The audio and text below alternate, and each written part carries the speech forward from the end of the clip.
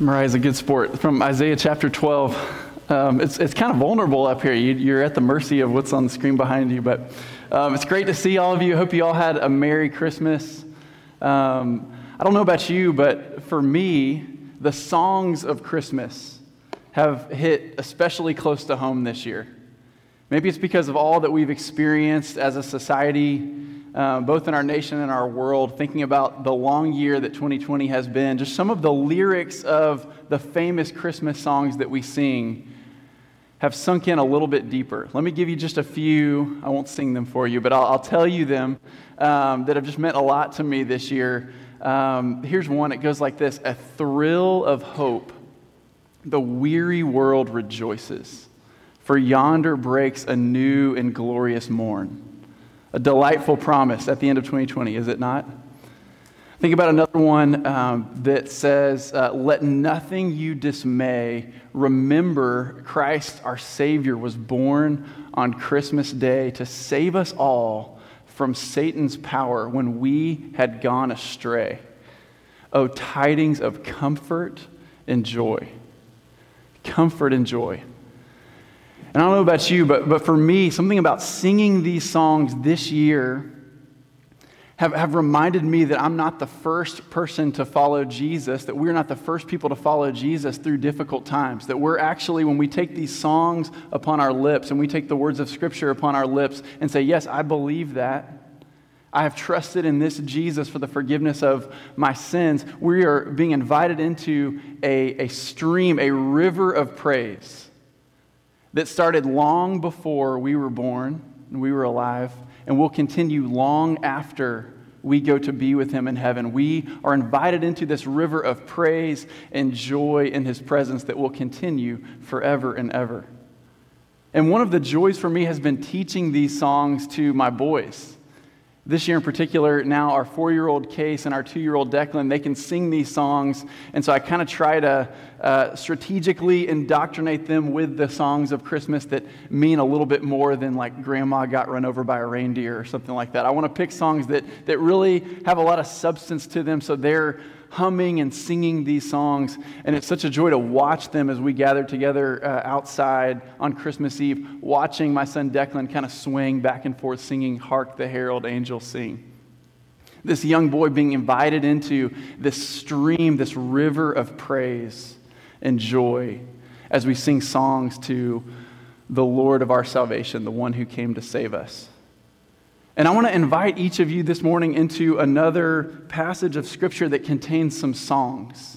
There are 2 songs in Isaiah 12 that Mariah just read for us. In verses 1 through 2, this is a sort of song that each individual believer can take upon their lips. And then in verses 4 through 6, it's actually, in the plural, a gathered congregation of believers singing this song together, and running right through the middle of these 2 songs like a river is this invitation: with joy you will draw water from the wells of salvation. Doesn't that sound delightful at the end of a year like 2020? But I want to invite you into, and my prayer for my own heart that I'm just kind of opening for each of you and praying this over our church family at 7 Mile Road, is that we would live a well-watered life. And what we're going to see in Isaiah chapter 12 is that a well-watered life starts with digging deep with gratitude. It continues with regular refills of joy. And the result is unrestrained praise. So come with me on this journey in Isaiah 12 to see deep gratitude, full joy, and unrestrained praise. Did you see it in verse 1? Isaiah says, "You will say in that day, I will give thanks to you, O Lord." First, we have to start by asking, what day is he talking about? If you were to read Isaiah 1 through 11, what you would see is that there's this buildup of messianic expectation happening. That in chapter 6, Isaiah is commissioned, he's sent out by God after he sees a vision of the Lord seated on his throne with the seraphim crying out to one another, "Holy, holy, holy is the Lord of hosts. The whole earth is full of his glory." And God sends a burning coal from his very presence, from the altar, to touch Isaiah's lips that his sin would be taken away. God makes a way for Isaiah's sin to be atoned for and sends him out to be his messenger. But then in chapter 7, one of the famous Christmas prophecies comes to our attention in verse 14. It says, "Behold, the virgin shall conceive and bear a son, and they shall call his name Emmanuel," which means God with us. Or if you were to flip back to Isaiah chapter 9, another famous Christmas prophecy that we hear a lot this time of year, "For to us a child is born, to us a son is given. His name shall be called Wonderful Counselor, Mighty God, Everlasting Father, Prince of Peace." And then if you were to read the words that lead into Isaiah chapter 12, in chapter 11, there's this beautiful promise that the Messiah will make all things new. He will restore this broken world. And the verse right before Isaiah 12:1 is a sort of promise of a second Exodus. You see, the people of Israel looked back on the great act of redemption that God brought their ancestors out of the house of slavery through the Red Sea into the promised land. But now the people of God, they've been taken away into captivity, and they've also been scattered among the nations by the Assyrians. And they're longing for a second homecoming, a second Exodus. And Isaiah says, "You will say in that day, when God brings you home." And when we, as followers of Jesus, take these words on our lips from this ancient Israelite tradition, what we are saying is we also are a people that are living between the already of God's past act of redemption and the not yet of our homecoming. We are a people that live in between two advents, the first coming of our Lord Jesus Christ, who was born in a manger in his incarnation, and he lived and died and rose again to defeat our greatest enemies of sin and Satan and death. But we are longing for our homecoming. We're longing for a second advent, a second coming of our Lord Jesus Christ, because he came and he inaugurated his kingdom. His kingdom being everywhere where he reigns as king. But one day he will bring it to its proper consummation. He will reign forever and ever. These are the promises, the hopes that we hold on to in times like this. And so I want us to see that it is so fitting that we would take these words on our lips as well. Isaiah says, "You will say in that day, I will give thanks to you, O Lord."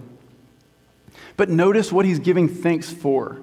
Did you see the word "for" is kind of a grounds clause that helps us see why. Why should we give thanks to the Lord? He says, "Though you were angry with me, your anger turned away, that you might comfort me." Let me ask you, is that the narrative that you are rehearsing that's resulting in gratitude to God? Do you remember that he is holy? The whole earth is full of his glory, and all of us like sheep have gone astray. The Bible teaches in Ephesians chapter 2 that we were enemies of God. We were following the world and the flesh and the devil. Paul picks up that theme in Romans 5. It says, while we were enemies, we were reconciled to God by the death of his Son. That all of us have turned away from God. We have rejected his kingship over our life. All of us were born into sin, and daily we choose sin.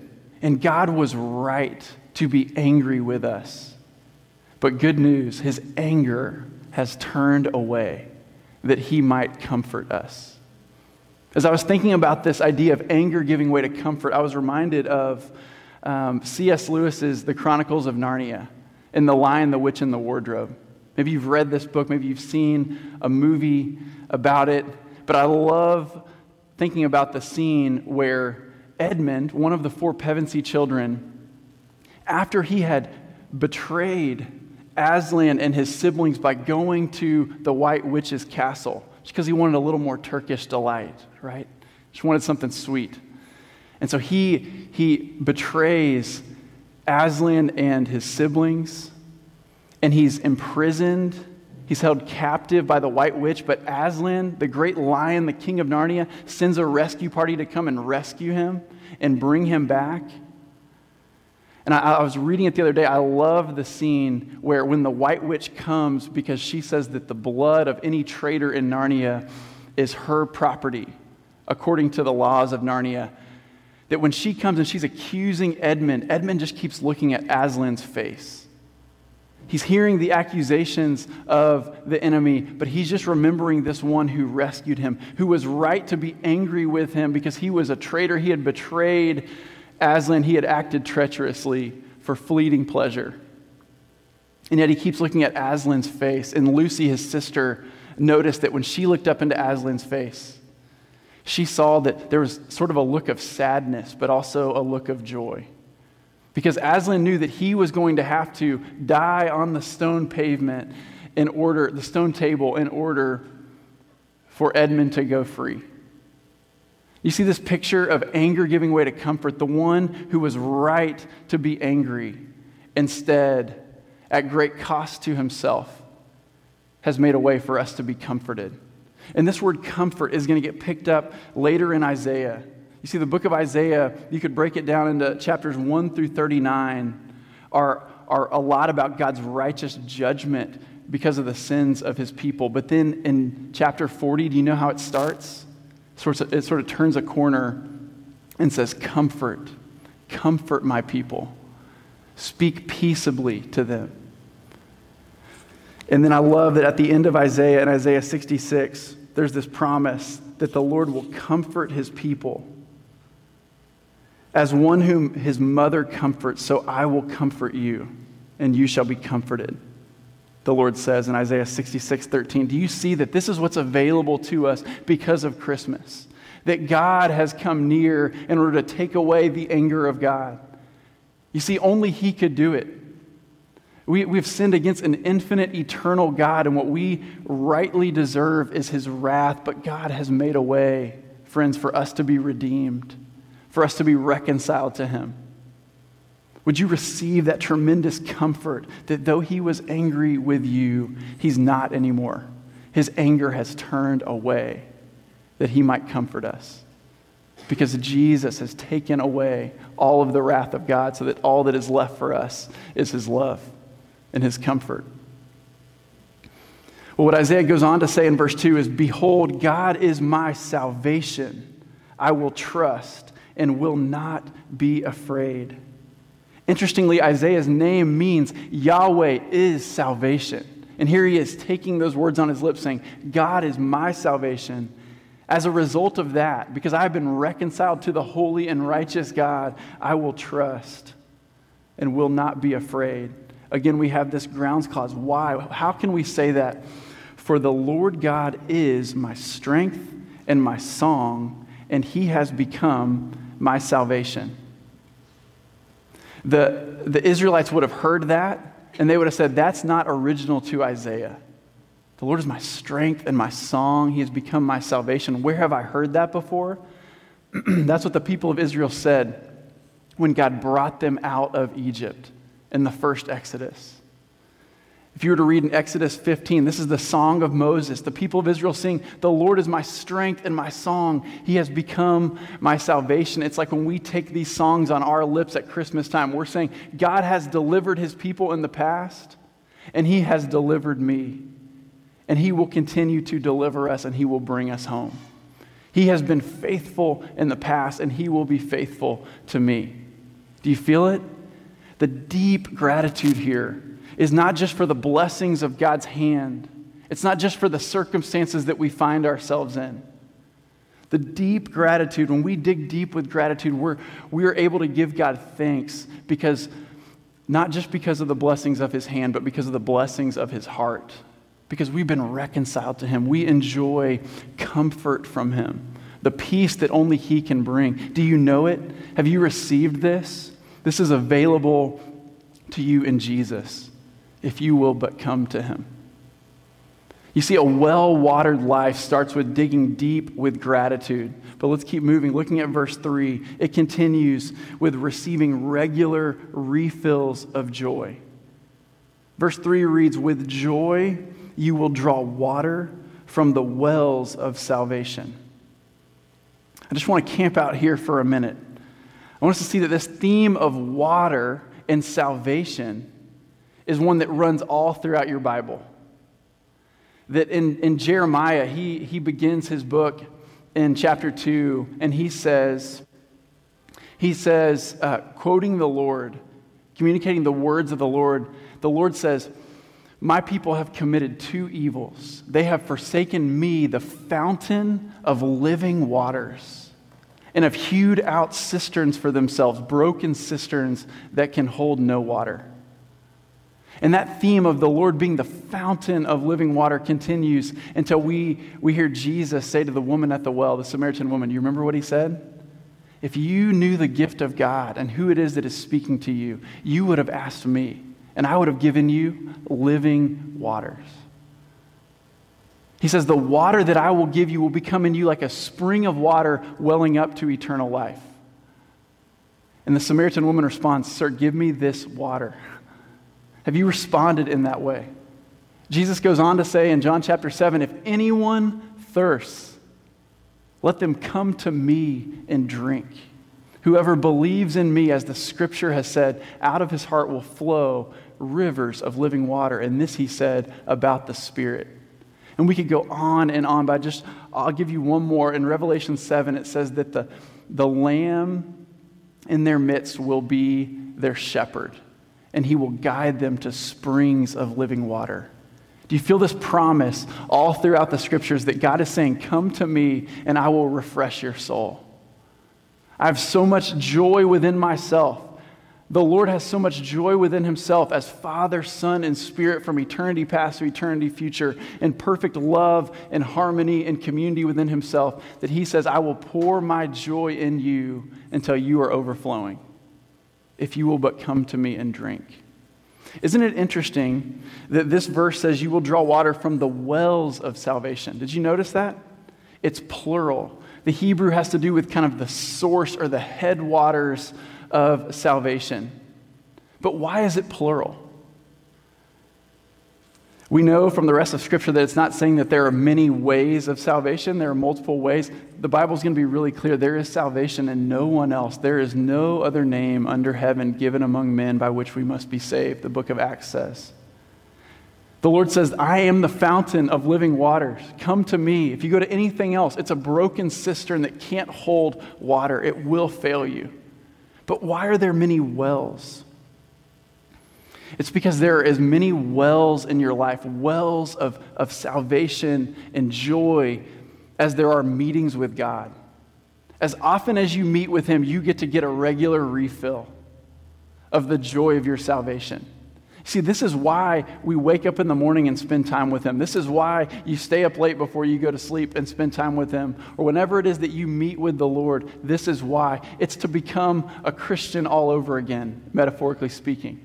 It's not that when you trusted in him years ago that didn't accomplish anything. No, you're justified, declared righteous by God at the moment that you said, Jesus, I admit that I'm a sinner. I believe that you are the Savior, and I confess you as my Lord. I'm trusting in you for the forgiveness of my sins. I'm taking my trust out of anything that I've placed it in before, including myself, and I'm trusting in you. At that moment, you are declared righteous by God.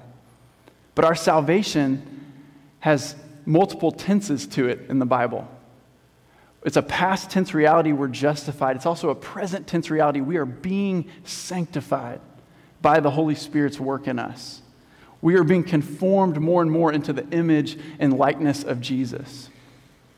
And it has a future tense reality as well. We will be glorified at his second coming when he brings us, when we see him as he is, we will become like him. We will be one day freed from the presence of sin altogether.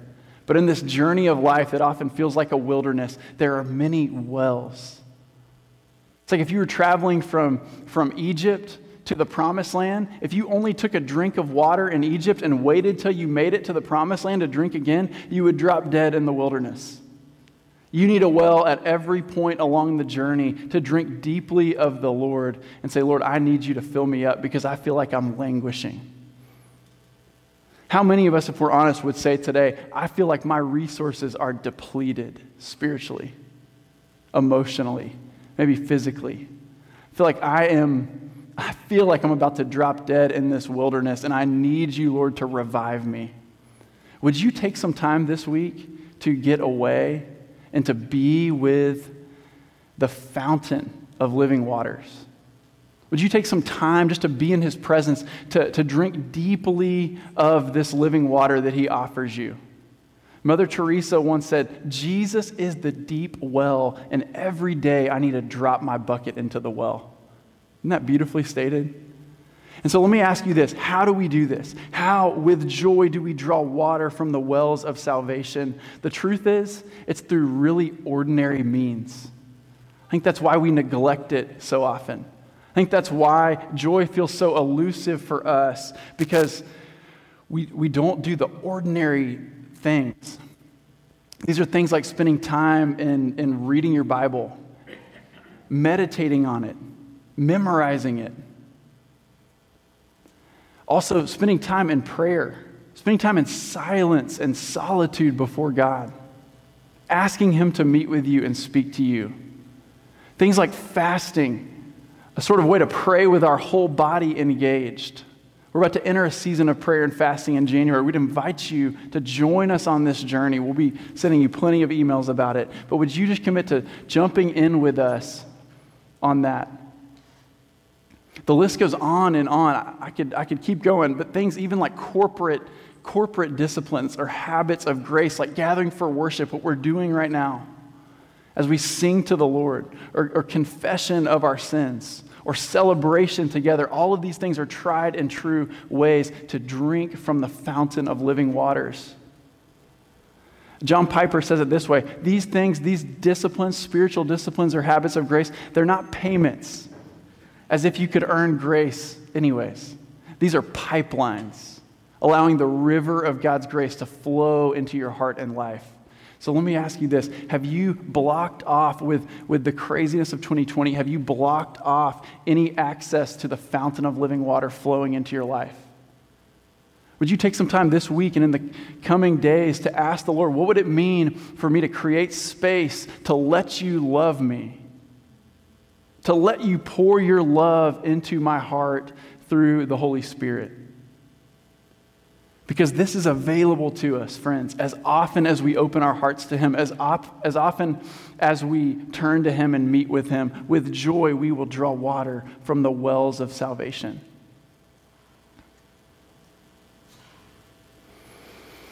But then what happens next, the result of all of this, when we talk about living a well-watered life with deep gratitude and full joy, do you see when you put those two things together, what happens? In verses 4 through 6, it's this uncontainable, unrestrained praise. Let's look back at verses 4 through 6. It says this: you will say in that day, give thanks to the Lord, call upon his name. That sounds like what we just covered, with this deep gratitude and the full joy that results from being in his presence. But then, did you catch this? Make known his deeds among the peoples. Proclaim that his name is exalted. You see, when we draw water from the fountain of living waters, when we meet with him and experience the joy of knowing him, of relational proximity to him, even amidst horrible circumstances, the result is we can't help but speak of that which we're enjoying. You know, C.S. Lewis said it this way. He said, I think we delight to praise what we enjoy because the praise not merely expresses but completes the enjoyment. It is its appointed consummation. It's not out of compliment that lovers keep on telling one another how beautiful they are. The delight is incomplete till it is expressed. You see that we're stopping our enjoyment of Jesus short when we stay totally silent about him. Like if that enjoyment does not result in singing to him, worshiping him in the quietness of our heart, but also together with our brothers and sisters. Notice this is a song that we're singing together. This is a plural, you will say in that day. But also that worship grows into witness. If we don't ever speak about Jesus to the people around us who are languishing, whose souls are just as thirsty as ours are, we're actually stopping that enjoyment short for fear of what they will think. When really we have drawn water from that which they are longing for, the fountain of living waters. But notice it doesn't even just stop with those right around us, although it must include those right around us, our family and our neighbors and our friends who don't know Jesus. We should long that they would come and taste his sweet love. It continues to the ends of the earth. Like this joy that we are tasting by drawing water from the wells of salvation, knowing that the anger of God has given way to comfort, that his anger has turned away and he loves us. When you taste that, you long for the ends of the earth to know this. Among the peoples, people from every nation, tribe, and tongue. In verse 5 it says, sing praises to the Lord, for he has done gloriously. Let this be made known in all the earth. When your life is marked by deep gratitude and full joy, you want the ends of the earth to know how glorious Jesus is. Charles Spurgeon, a 19th century British preacher, says it this way: once more, he who really has this high estimate of Jesus will think much of him. And as the thoughts are sure to run over at the mouth, he will talk much of him. Do we so? If Jesus is precious to you, you will not be able to keep your good news to yourself. You will be whispering it into your child's ear. You will be telling it to your husband. You will be earnestly imparting it to your friend. Without the charms of eloquence, you will be more than eloquent. Your heart will speak, and your eyes will flash as you talk of his sweet love. Brothers and sisters, are you tasting of the sweet love of Jesus every day as you go back and remember what he has done for you? You allow your heart to be happy in Jesus, even in the midst of circumstances that are tragic. You see, we have access to a joy that even flows in the midst of sorrow. We have access to a joy that even in the midst of tears and grief and loss continues, because we know that we have entered into this river of praise that will flow all the way to the throne of God, that we'll get to be with him forever. And do you see how all this is possible? In verse 6 it says, shout and sing for joy, O inhabitant of Zion, for great in your midst is the Holy One of Israel. I love that Isaiah 12 ends this way. There's a shouting and a singing for joy, continuing to grow as worshipers. Really, our whole life as Christians is growing as worshipers, deeper in gratitude, more full of joy, more fully celebrating him among those around us who don't yet know him, speaking of him. But do you see it? The way this is possible, it's because of Emmanuel. Because great in your midst is the Holy One of Israel. You see, the whole story of the Bible from Genesis 1 to Revelation 22 is not a story of how people found their way to God, but how God has come to rescue his people. The Holy One of Israel, Isaiah's favorite name for God, he uses it over and over. The one in whose presence we should be terrified, because he's the judge of all the earth, righteously angry towards all of us because of our sin, and yet his love is so strong that he himself came to redeem us. The Lord alone and the Lord himself is the only one that could turn away the wrath of God. And Jesus came. Friends, he's great in our midst. We celebrate this time of year, Emmanuel, God with us, that God has gone to infinite lengths to reconcile people to himself.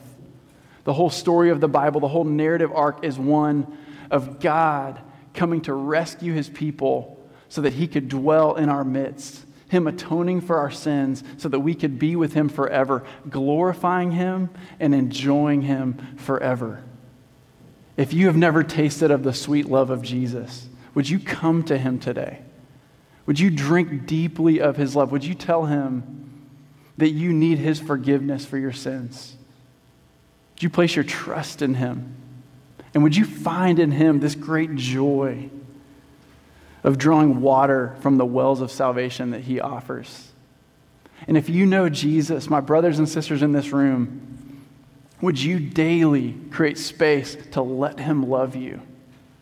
Be reminded that his anger has been turned away and he longs to comfort you. He longs to pour his love into your heart to where you can't help but speak of the things that you have seen and heard. May this be true of us as we head into a new year for his glory and for our joy in him, for the good of those around us. Amen. Let me pray for us. So Jesus, we do say thank you that you are God with us, that you didn't leave us alone in our sin. You would have been just to just wipe your hands of us, but your love is so strong, Lord. That you left the glories and the comforts of heaven, that you might turn away the righteous anger of your Father, that you might take upon yourself the punishment that we deserved. You were pierced for our transgressions and crushed for our iniquities. And we say thank you, Lord Jesus. We love you. Thank you for coming to rescue us and redeem us. Father, thank you that you are not angry with us, but you have comforted us in the person and work of Jesus. You sent him to save us. Holy Spirit, thank you that you minister the love of the Father into our hearts. Would you make us a people of worship, and worship that grows into witness? May our lives be well-watered and evergreen, even in the midst of trying circumstances, Lord, for your glory. We pray it all, Jesus, in your name. Amen.